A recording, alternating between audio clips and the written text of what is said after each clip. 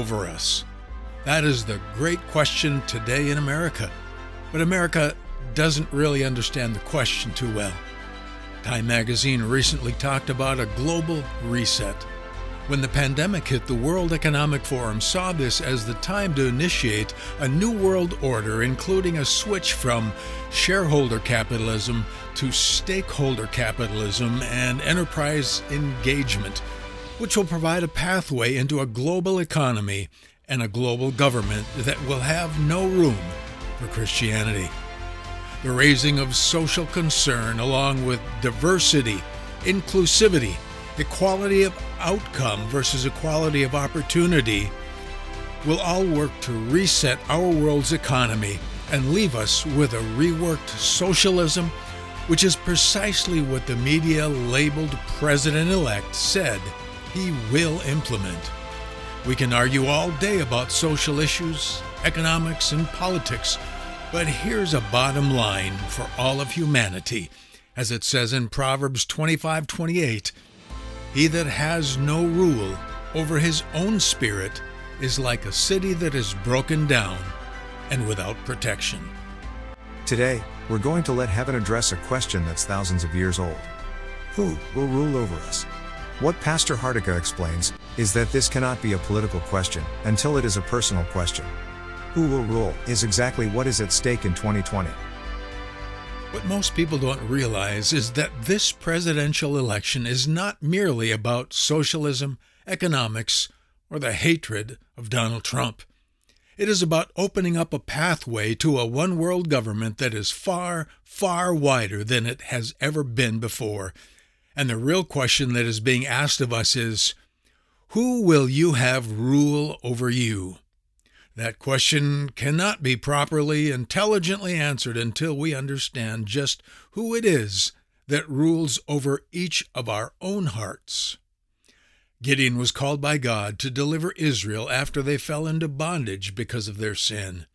He was told to overturn the idol of Baal that his father worshipped. When he did, the men of the city called for his life. God was picking a fight with the sinful nation, and Gideon's obedience to tear down his own father's idol signaled the direction of victory for Israel because of their own sin and their need to overcome.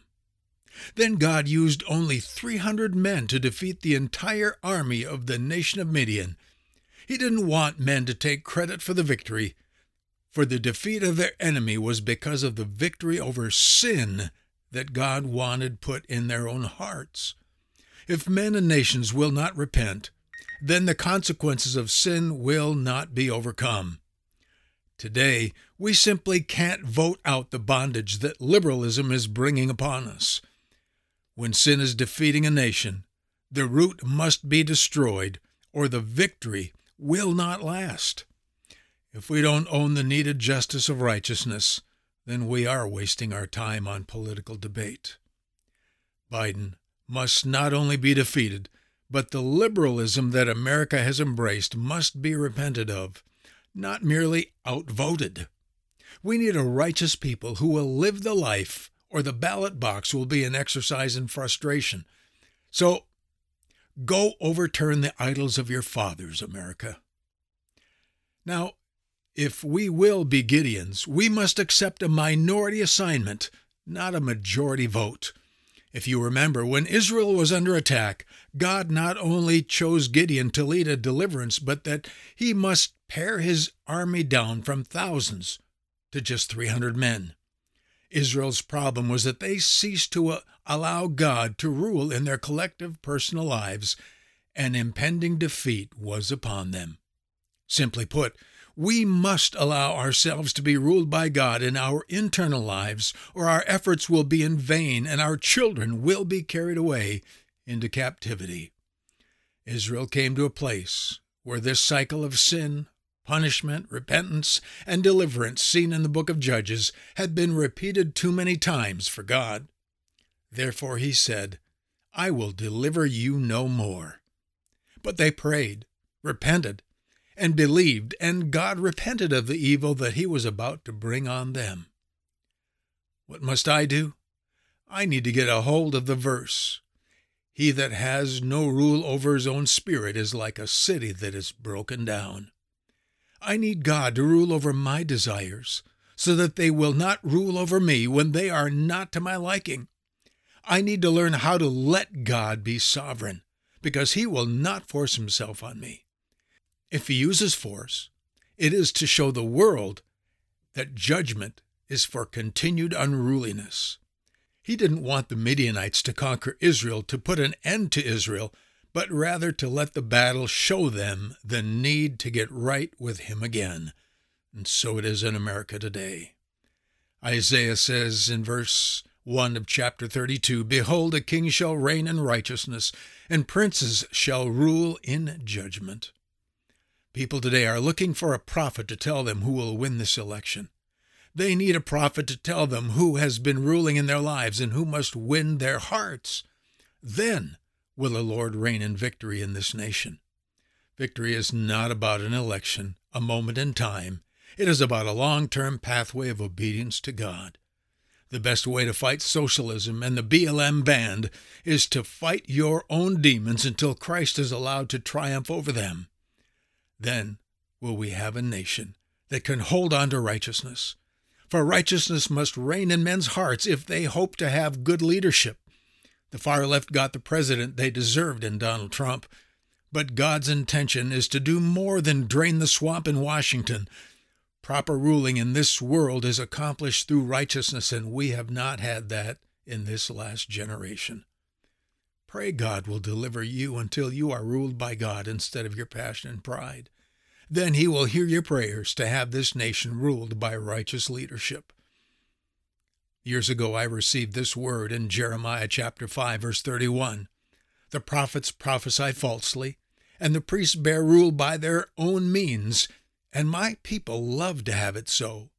And what will you do in the end thereof? The body of this chapter is a powerful revelation of the truth behind America's present dilemma. She is not yet, for all this disease and all this political treachery, ready to turn to God, but she's getting close. They still think in America that the lawyers can win this. Jeremiah chapter 5 pretty much describes where America has fallen to and what needs to be acknowledged for restoration to happen. For many months, God has been working to sift and refine out my own heart, the idols that have been there, hidden away from plain sight. He does not want anything but him ruling over my life, for he knows that he alone can bring me to his best intentions for others and for eternity itself. A couple of weeks ago, when the refiner's fire got especially hot, I heard the Lord saying these words, "You have prepared well." It's been a time of very diligent seeking of him. Through it, I have also learned that this is what he is doing for America.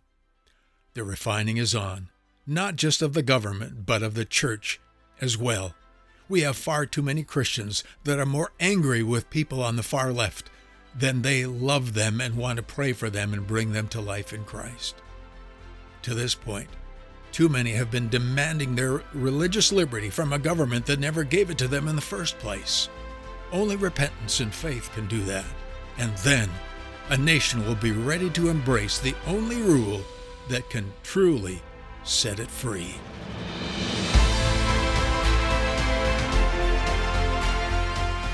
Liberty comes from the Bible, not the ballot box. But unfortunately, too many have forgotten this, and they've been shaken by recent results. Next time on Life Journeys, Pastor Hardika will be sharing how God can bring us along to the next stepping stone of American liberty. Thanks for listening, and have a wonderful day.